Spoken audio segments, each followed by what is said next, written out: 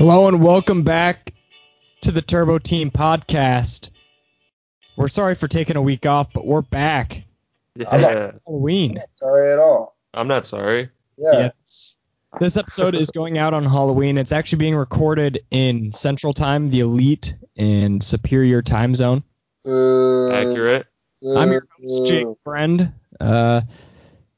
reporting live from Simpson College. Alongside me, we've got Ben Neeson, also in the Central Time Zone, up at Iowa's Teachers College. How are you, Ben? And theater school. I'm doing pretty well. Thanks for asking. And then also coming in with us, the well and healthy Alex Powell in the Eastern Time Zone over in Terre Haute, Indiana. How are you, Alex? Sweet home Indiana. Today, How long have you been practicing that? Today, I know it says in the title that we're reviewing Hereditary, which is fitting for our Halloween special, but last minute executive decision, we're going to be reviewing Michael Bay's new trailer Songbird about the COVID-23 pandemic. So, sorry it's a garbage. End of review. We should publicly put Michael Bay on trial in front of the townspeople and then sentence him to death and publicly execute him in front of everybody while the world is watching. Also, who the fuck signed off on that movie? Apologize for the one. Michael Bay himself. Michael Bay, baby. What else do you need to know? So, a lot. Like number one, why, and number two, why. So I'm guessing Ben brought his spectacular Wikipedia rundown for Hereditary, the 2018 horror drama film directed by Ari Aster. It is interesting and terrifying at the same time. Just one word. That was 2 words. Hey, don't lose your head, man. Shut up. Get it? Because the little head got cut off, bro. Take us through the rundown. All right. Rundown. When the matriarch of the Graham family passes away, her daughter and grandchildren begin to unravel cryptic and increasingly terrifying secrets about their ancestry, trying to outrun the sinister fate they have inherited. Bars. Hey. Bars. Kid Cudi. You good to talk, Ben? Yeah. I really picked up on that. I really picked up on that. Shout out Speeding Bullet to heaven. So Hereditary is a lot like Midsommar, where you can't really kind of explain what's happening until you've actually seen it. Like, there's nothing that a plot rundown or even discussion about the film can do. That was pretty close. If you haven't seen the film. Carson Lundquist on YouTube has a really good video breaking down and comparing both Hereditary and Midsommar. If you want to check it out. That's not what the question was, but cool. Yeah, go watch that. They said they were really similar. If you're in the spooky mood right now and you haven't seen Hereditary, I would highly encourage you to watch the film before listening and coming back to the Turbo Team podcast. But I'll start it off. I thought that this movie was very good. It was one of like the slowest burning horrors I've ever seen. Like, I feel like the second act of the movie, there was almost no horror at all. It was pretty much just like grieving the entire time, and I thought that was done very well. The scene where the girl from I'm Thinking of Anything's Toni Collette was just like on the ground screaming and crying after she lost her daughter, spoilers, to a telephone pole. It's a losing battle. It was very powerful and raw scene that I thought was done very well, and I thought that we'll get to that later, but just kind of like the down to earth horror of dealing with everyday grieving was executed perfectly in this film. You're just standing in the hallway. I think it was the Blade Runner episode. I think Nate Magic said that Toni Collette, he thought personally Toni Collette deserved to be nominated for Best Actress for this performance. I could be wrong. Not Collette. Collette, my bad, Nick Collette. Not Nick Collette. Toni Collette deserved to be nominated for Best Actress for this performance. I think he said that. I could be mistaken, though. Shout out Nate Magic. Well, let's unshout out Nate Magic because the other night he told me that The Office is better than The Simpsons. So, he doesn't deserve to have opinions. Yeah, so Toni Collette, well known for her piece in I'm Thinking of Ending Things, aging and whatnot. She's in like every Coen Brothers film. This came out afterwards. I know, it's a joke. Yeah, it really landed.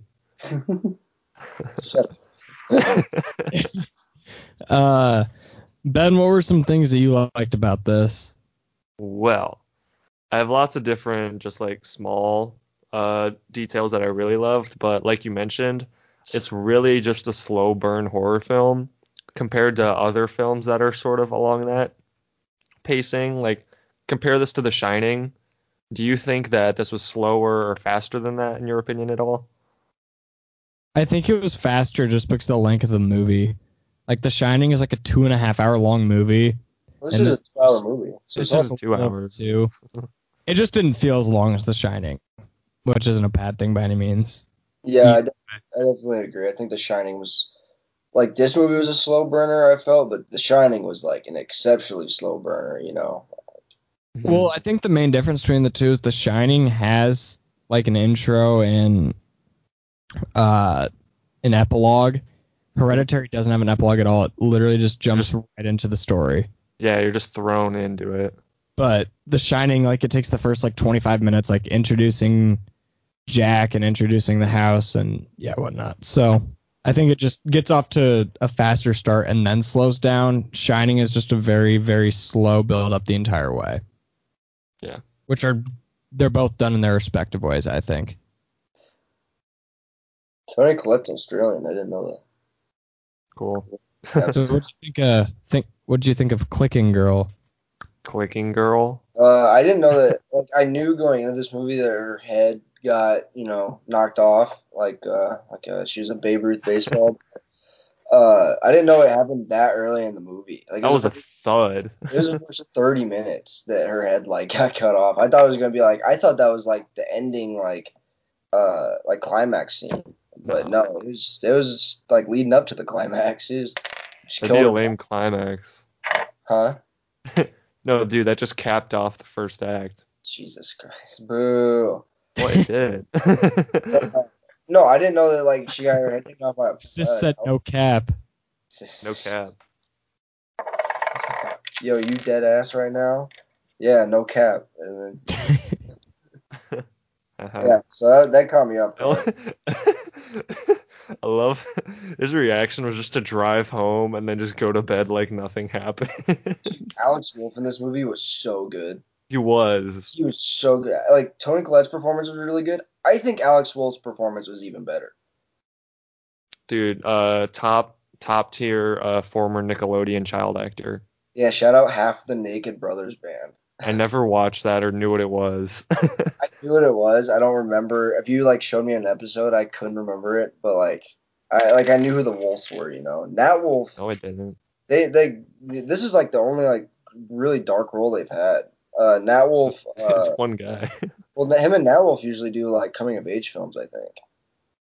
So. I'd argue this is a coming of age film. Huh? I'd argue this is a coming of age film.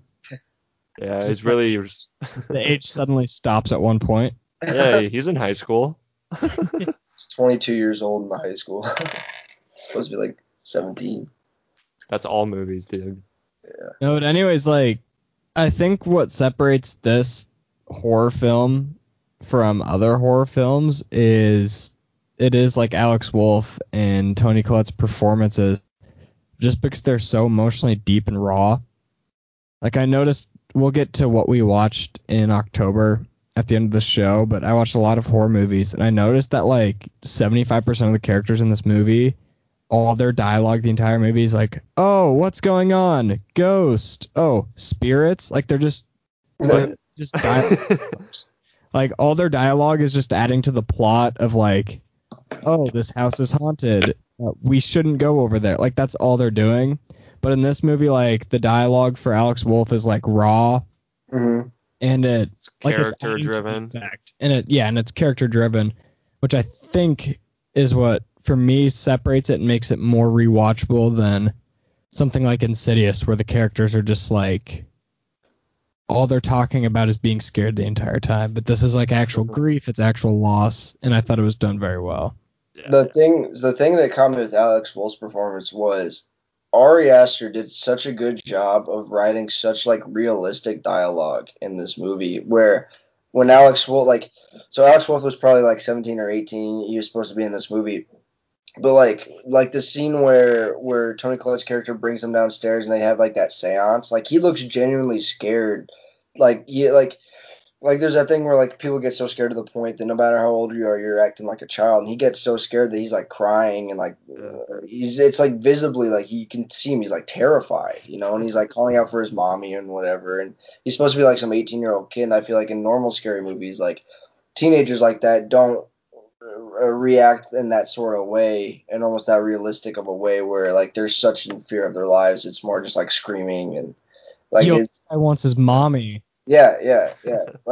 To me, that's a realistic thing when people are like super overly scared like that. It was just, I don't know. It's hard to explain. But Alex Wolff's performance was just so realistic, and that just adds on to why it was so good. Mm-hmm. I saw a Watch Mojo Snapchat story that said he had PTSD after filming the film. I bet, man. He genuinely looked like terrified in some of these scenes. Yeah, he did. Well, like Ben talked about earlier and joked, like all he did was go to bed. Yeah. But I think what you have to realize with something like this is that anything that happens like this, there's not just like a textbook reaction. You're still in shock. Like some people, if that happens, they're just gonna scream out of their mind and they're just gonna bawl their eyes out. But some people are just gonna like sit in silence and just they're paralyzed in a way. Yeah, they're paralyzed and they're gonna sit in silence and be like, okay, I'm just gonna wait to wake up. Like this is a nightmare. And I think that. What scene was it? He was like slapping himself. He's like, wake up. Oh yeah, it's when he was it was the final climax scene. When he was trapped in the attic. Right? No, he was in the attic. Yeah. Okay, so to attic scenes, when the mom just ends up floating and pounding her head on the attic door. That was terrifying but hilarious at the same time. I don't know what it was. I know how this movie had ended before I'd seen it, and I was watching it with my roommate, and he said that he was terrified when he first watched this for the first time and not knowing the ending or anything. But I was just laughing so hard because I know the ending, and I just saw that and I thought it was so funny. So one of the people that I watched this with, this is like his 5th time seeing it. He loves it. I don't know why, but cool. His first time seeing it was at 2 a.m. alone in a theater. I would cry. In a theater, that's different. Alone in a theater, man, that sounds terrifying. At home is worse. I don't know. Alone in a theater in public or alone in your house with no one else there? You're essentially in private though, because it's a huge theater and it's just you in there. Yeah, but it's scarier in a house. I saw Prince of Persia alone, and that was scary. I was terrified. Why would Jake Gyllenhaal take this role? That was the scariest part. Oh no, he signed on to do this. Throwback to the time where Ben and I saw John Wick 3. Oh yeah. At like midnight, and we were the only 2 people there other than one guy who walked in and out like 5 different times and then just one time never came back. 30 minutes in, he paid a ticket to do that. And then we finished the movie and it was great. This guy so much. Oh, what if I don't come back this time? He waited just to see Boban die and then he left. Straight up. Like the first 5 minutes. So what do we think about all the cult stuff? I don't think it was a cult. I think it was like I think it was like a witch coven. If that makes sense. So cult. They're all the same. No, they weren't witches. It was demony. Well, but they practiced witchcraft. in a way. Oh, it wasn't. They were summoning demons. Yeah, no fucking normal person does that. That's not witchcraft. It's pretty witchy to me. To me, they seem like witches because they're all women. Like they're all. Not all of them. I think it was all women. No, Oh, there wait, were some guys there. really? Then maybe it Yeah. wasn't. When a woman There were in some P's along with the V's. when a woman in 1858 looks at you the wrong way, so you claim she's a witch and put her on trial.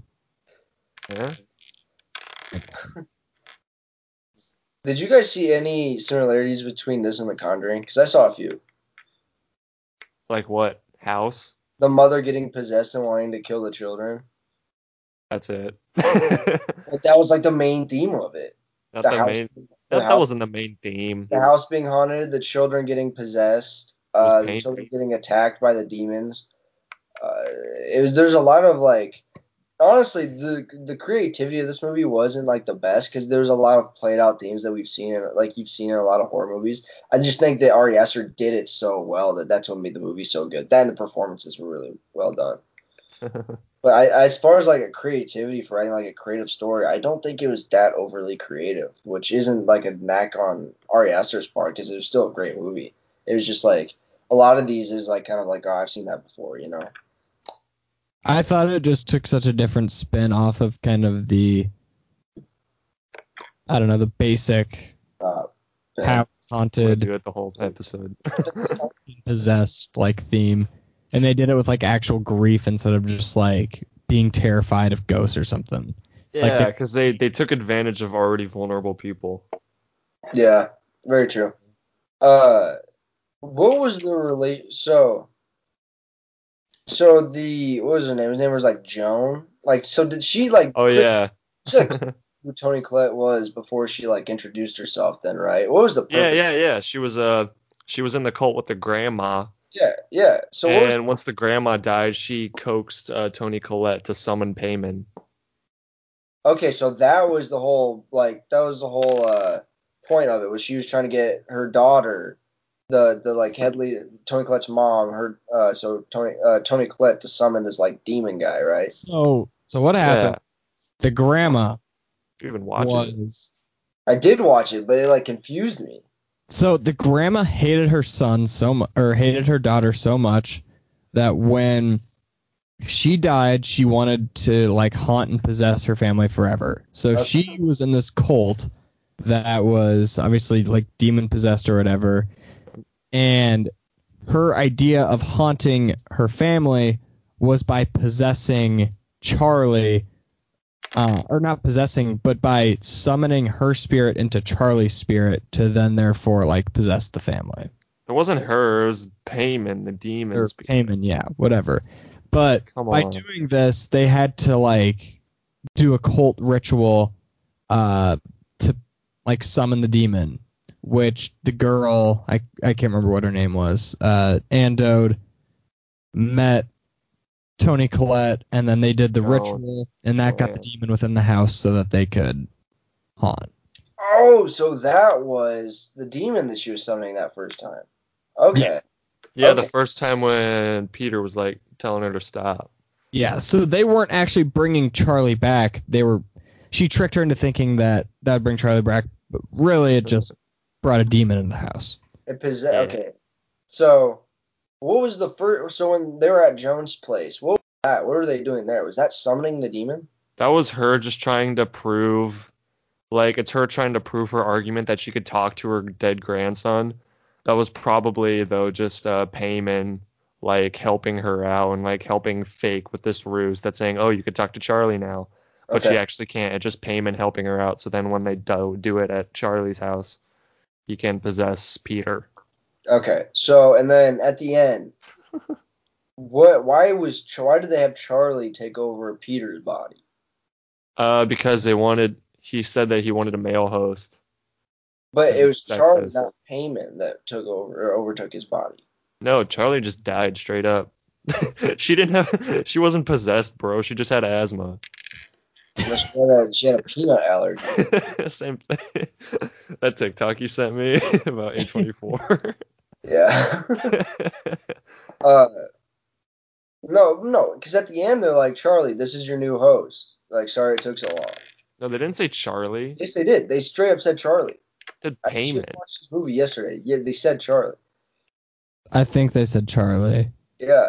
But he never possessed Charlie though. That doesn't make any sense. That's what I'm saying. That's why I'm so fucking confused. We need to get off the plot. Talk about something else, huh? Yeah. Well, it's the Okay, movie about. what about the subtlety in the horror? Like when Peter first wakes up in the climactic scene and just Toni Collette's like in the corner at the top at the ceiling. Oh yeah. Oh yeah, that was terrifying. It's creepy. I didn't know there was a dad in this movie. I was like, because I saw all the previews, I see all the TikToks, all the Twitter memes, like of this Seen movie. all the TikToks. I know. I get around. I get around, but so I didn't know there's a dad in this movie, and then I watched, and the dad's like 20 years older than Toni Collette. Is he Like, actually? I know he looks like it, but like. No, the guy's 70. Toni Collette's 47. That's weird. So they're 23 Dude, I years felt apart. so bad for the dad. He was like the only normal person in there.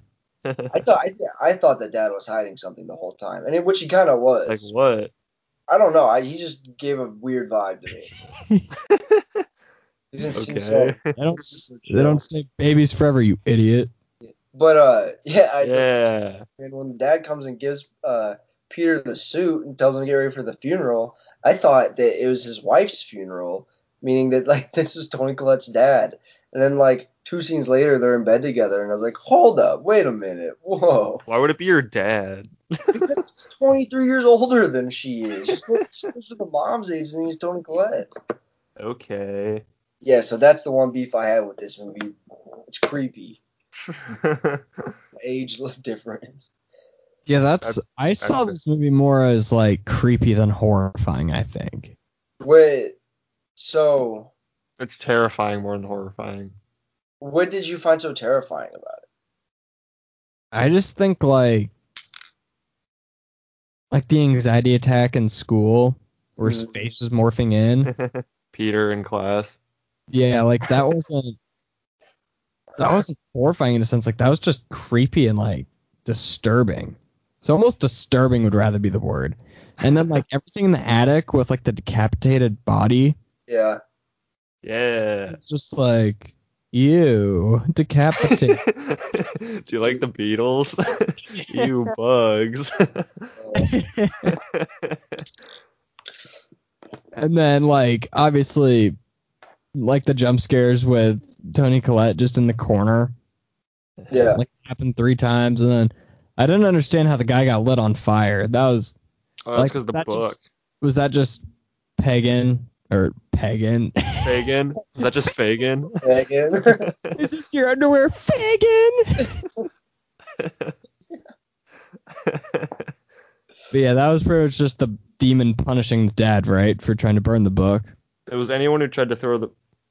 Well, no, because Toni Collette burned the book. She told the dad to do it, and the dad wouldn't, and she took the book and threw the book in the fire.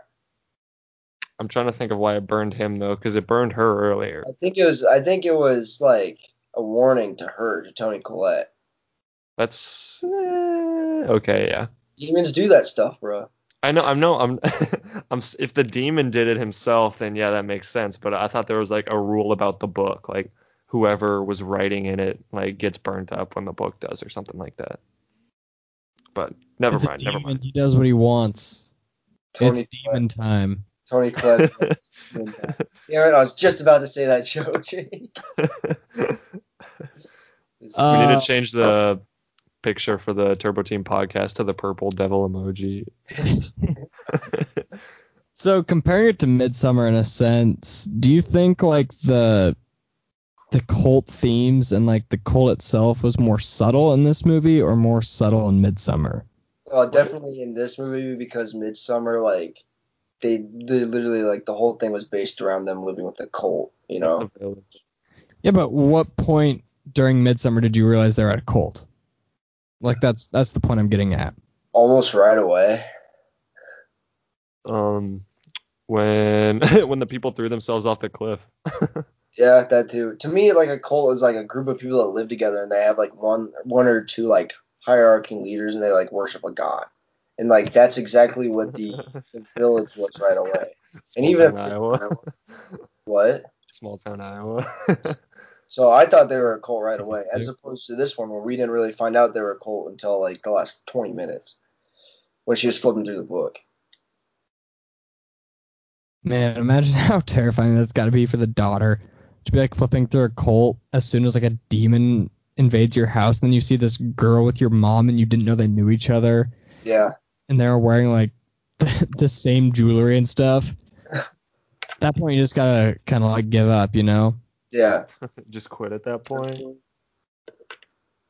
Wait, so the scene, this was such a throwaway scene then. The scene where Joan goes to, so Peter's out eating lunch in like the courtyard, and Joan's like across the street like yelling at him. Like that was such a throwaway scene then. That was funny. I No, know. that was Like, that was her trying to talk to Payman, I guess. I don't know. She did it earlier with Charlie. When did she do it with Charlie? Well, it was like when she was cutting the head off the bird like a normal child. She was across the street waving at her. Oh, that was her. Yeah. Right. I thought that was a grandma for some reason. But It's just displaying how prevalent and how present they are in the family's lives. Yeah. Like I even picked up on that on the first shot where it zooms out of no, it doesn't zoom out. It zooms in to the model home, and then it shows, and then once it zooms in, it just cuts to Alex's room, and it's a smooth transition between the two. That like off of the first shot alone, that displays that someone is playing with this family. Like there's a force bigger than them that just has this family at their will. Yeah. What do you guys think the symbolism of the red light in the treehouse was?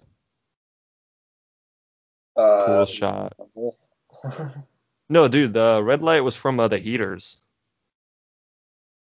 Yeah, but Jake's saying what's the symbolism of it? Not that they're cold. She was cold. Yeah. I mean, whenever it showed the red light, that was because someone was like up there and it was cold, so they had the heaters on. That was it. The scene where Alex Wolff jumps out of the window and he's just like sitting staring at this treehouse, and then Toni Collette's like body like floats up and in. That scene was creepy to me for some reason. Like it freaked me. I didn't like the way the body was moving. It seemed too not normal. Too supernatural. In what way? So my least favorite part of this movie was the ghosts and the scary parts. I didn't like that. I like the part when they're in the school in the daytime. Other than that, I don't really like it. So is there anything that you guys didn't like about this movie?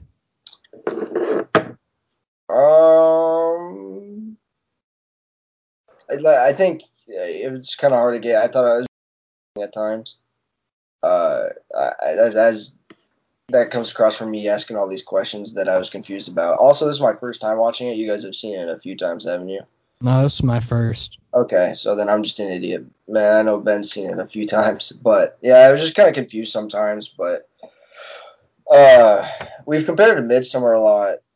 So before I let you guys get your negatives off, I'll give off one kind of positive. I thought the gore and like in this movie and like special effects was a lot better than Midsommar. I thought the effects, that was my biggest knock about Midsommar, was I thought the special effects and like the gore weren't realistic at times. What? But like the parts where they're like smashing the head, when the people are jumping off the cliff, and then like when they burn the guy's all flayed. Yeah, and when they burn this big house down, like the dead bodies are there, like their stuff, like it just didn't look real to me. Like obviously I don't know what a stuffed dead body looks like, but I know it doesn't look like that, you know. So I thought the special effects in this were a lot better than Midsommar, but that's all I have for negatives and my last positive. What do you guys have? Oh no. Okay.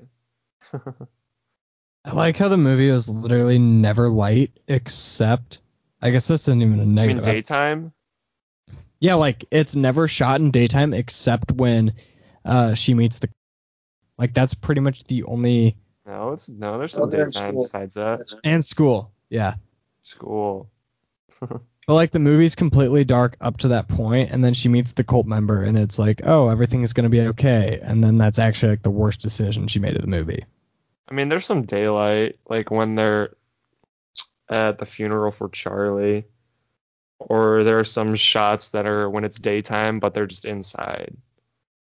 But yeah, more power to you. Negatives.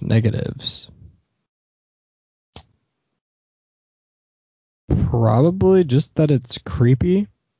I don't like it.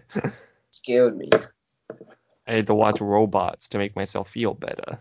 The 2007 animated film. Starring Ewan McGregor. Jeez. Yeah, when thinking about it, there's not really anything that jumps off the page to me as something that I didn't like about it. It doesn't have a lot of glaring negatives. It doesn't. It's more just the overall takeaway from the film. Yeah. I'm gonna fire off a few positives real quick that I forgot to bring up before we get into negatives. One, I love how it always fades in and out between scenes, but focusing on the faces of the characters. Like it would fade into a scene or just focus on Peter or Annie's like emotions and them just enveloped within the scene, and then they'd fade in or fade out of that because that's like the main takeaway and that's what they wanted to emphasize. I love how when Peter killed what's her face Charlie, Yeah. he didn't actually look back. He just kept looking at the rear view mirror. Mm-hmm. And he just like slowly like realized it and kept looking back through the rearview mirror and never actually looked at her directly and just slowly moved on forward. Mm-hmm. And that showed like the gradual realization of like what he'd done. And my other notes don't make sense and I can't recollect what I meant by that.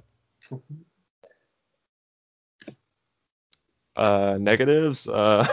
There's some garbage CGI flies. Like they'd like have some scenes with the bodies or something, and there would be flies all over the place, and they'd cut really close to the screen, and they just looked like black circles. I don't know. It seemed more almost like there was something wrong with the footage, like there was grain or something, rather than there were like flies cutting through it and things like that. So the budget for this was $10 million compared to a $9 million one for Midsummer. So I don't know if that's a lot for a movie. Is it? Well, like we know, like, well, it's a lot of money, but like Endgame was like $1 billion or Okay, something. you can't compare it to. I know, but that's what I'm saying. Is like how much are like big blockbuster movies like this usually? How much do they get? I wouldn't call this a blockbuster. It's a pretty well-known film. Yeah, after the fact, that wasn't during It was production. well-known when it was in theaters too. Okay, yeah, they had already spent the $10 million though. When they're producing it with a first-time director, Okay, like in a okay, whatever. Yeah, all right. This was a okay, this was his first. This was his first big film. People forget Ari Aster did Something Strange is Going On with the Johnsons. that So doesn't count. it's a great film. That doesn't count. It's on Such a, YouTube. it is on YouTube. Watch. It's like 20 minutes. It's such a disturbing movie. But Whatever. uh, I had something I was gonna say. Okay, so like if that's what you're going off of, I'm looking up the Conjuring's Yeah. budget right now. All right. We can stall for Yeah, 10. its budget was 20 million. Okay. So yeah, this is about 10 million less than about a usual horror movie. I thought For they. for for an introductory chapter horror movie with no prequels or lore behind it. I mean, I Like hope they don't make a sequel. I don't think it needs one. for what? The Conjuring or I'm talking about this one. oh, Alright. this definitely doesn't deserve a sequel. Yeah, there's nowhere to go off of it. Yeah. Oh, they could do a prequel, but I just don't think. They do a Cloverfield movie about just Payman being like the monster. Okay, whatever, that's stupid.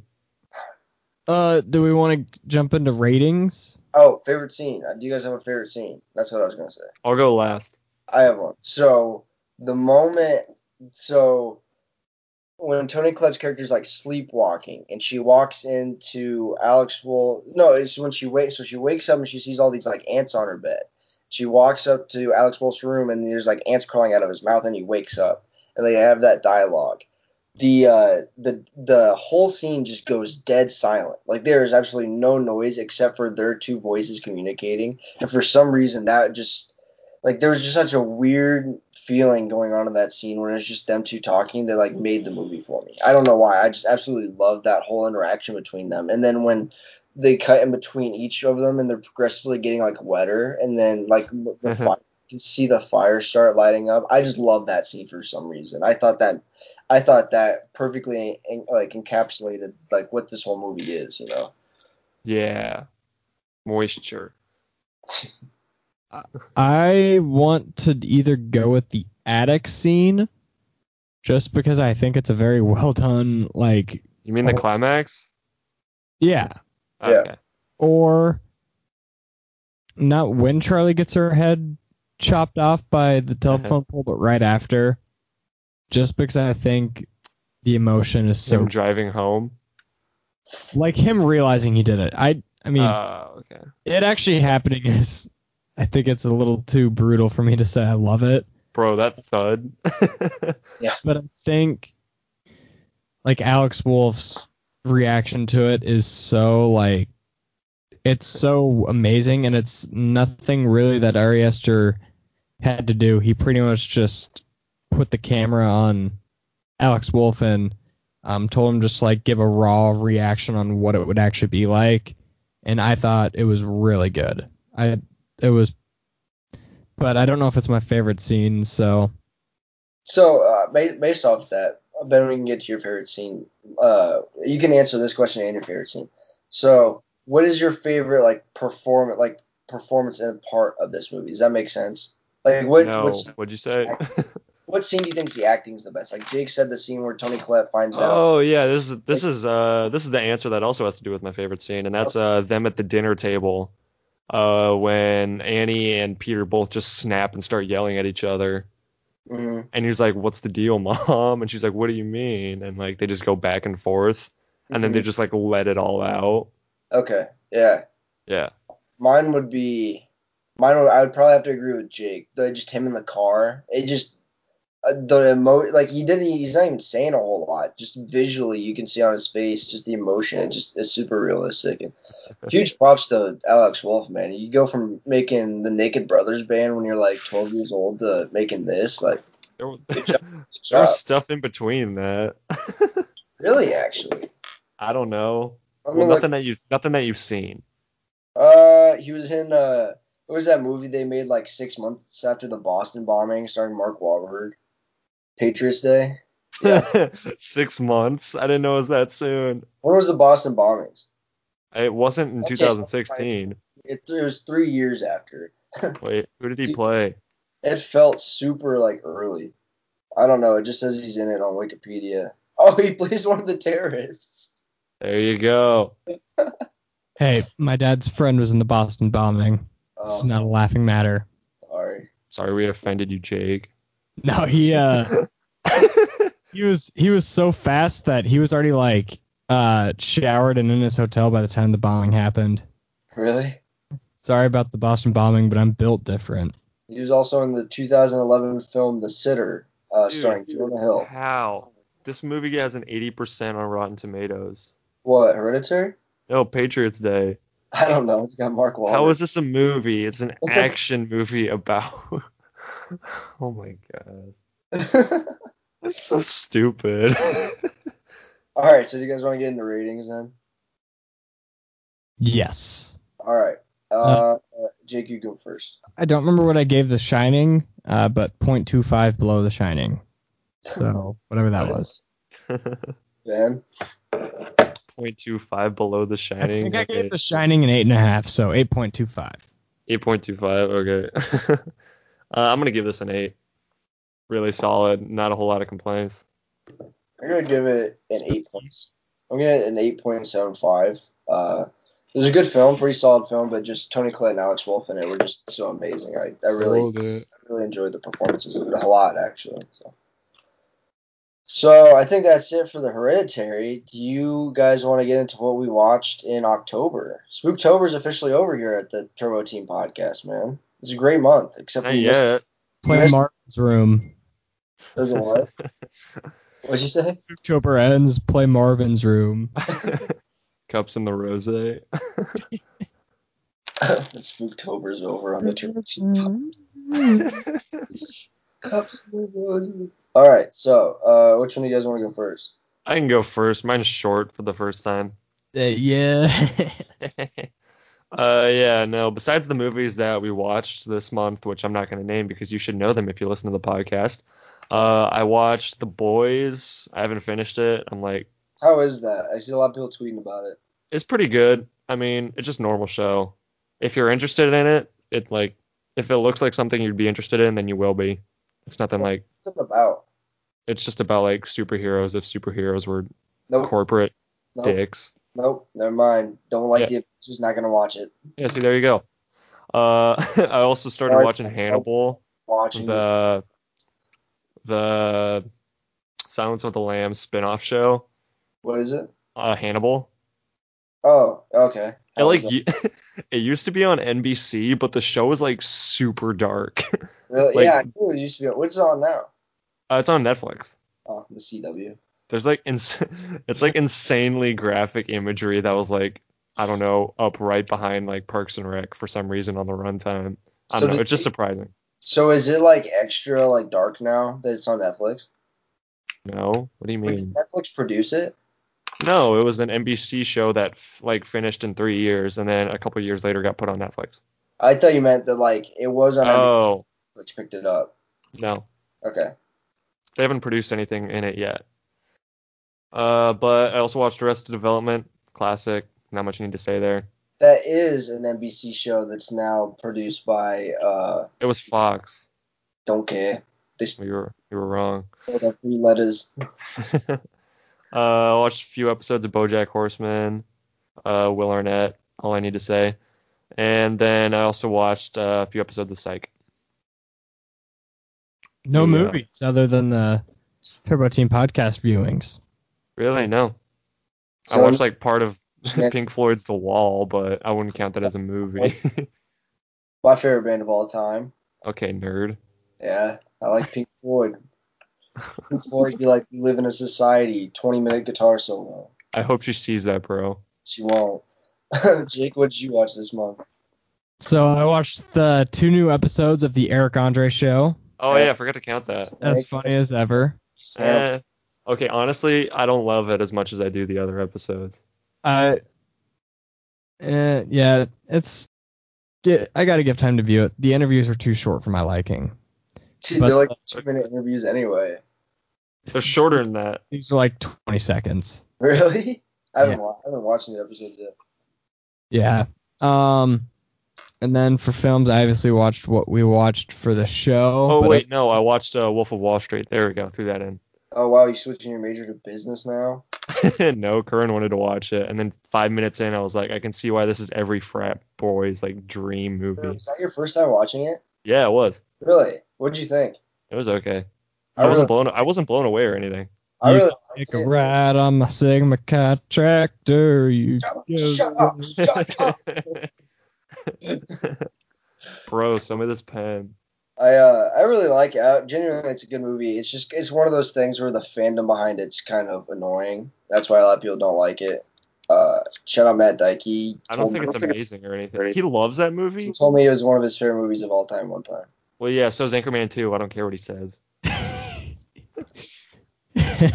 All right, what else did you watch? So for films, I watched The Exorcist. Not as scary as claimed to be. Is that the original? Yeah, like the 1977 one. It's not that. It didn't hold up a whole lot. The Gallows.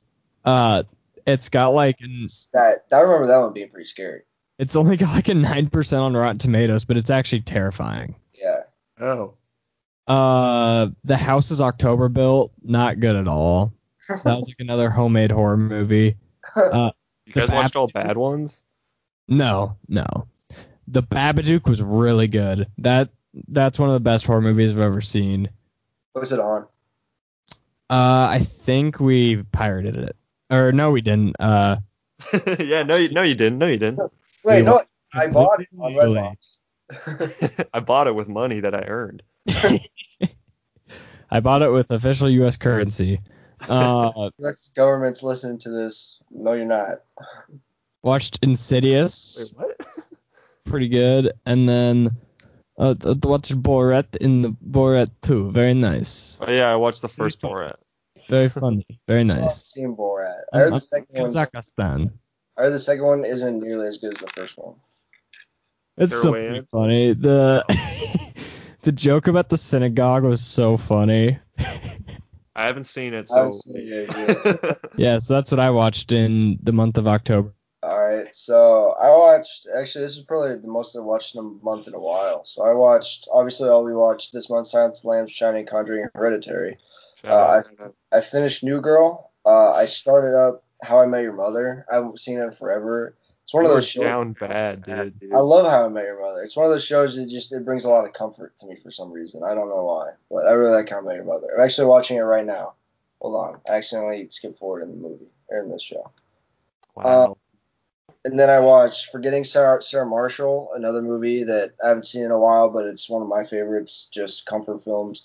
One of my favorite movies of all time, Superbad. And then I also watched the new Netflix series Haunting of Bly Manor, which is a sequel to Haunting of Hill House. It wasn't as good as Hill House. Hill House was like pretty terrifying actually, but it was still pretty good. I'd recommend people checking it out. So that's all I watched this month. That and football, baby, because college football's back. The Big Ten is back. In football, baby. This is a manly podcast. We watch football and sports. Talk about manly stuff like meat and women. Just kidding. We respect women here at the Turbo Team Podcast. Yeah. Yeah, that's why I've gotten so many female guests at this point. Hey, man, if they want to come on, tweet at us publicly. That's the only way. Follow the Turbo Team Podcast on OnlyFans. Did you say so to the Turbo Team Podcast OnlyFans? Yeah. We just pose us standing nude with our favorite. Also vote, people. Yeah, November 3rd. It's gonna come out like 3 days before. Yeah. Yeah. I mean, I already did. I did too. Did you fill out an absentee, Alex, or did you vote in the great state of Indiana? No, I don't have a residency here, so I got an absentee, baby. All right, cool. Indiana's a swing state. Voted for every state's a swing state apparently. I voted for Kanye West. Except for Texas. Just kidding, I did not vote for Kanye. Voted for Mr. Pulaski. I voted for Alex Wolff for his performance in Hereditary. I watched Hereditary and I'm like, this man deserves to be president. I know he's only 22 years old, but all right. Get us out of here. Class. Send us out. Send us out the way we meant to be sent out. So I'm gonna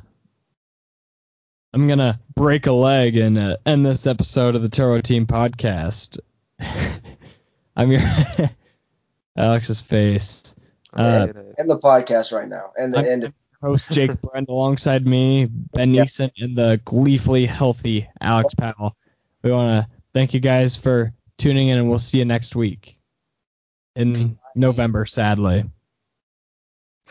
Rip Spooktober. This week's episode of the Turbo Team Podcast. Our social medias are linked in the bio. Follow us on Twitter at the Turbo Team Pod. You can listen to all episodes on Apple Podcasts, Spotify, or any other platform where podcasts are listened to. Thank you for listening.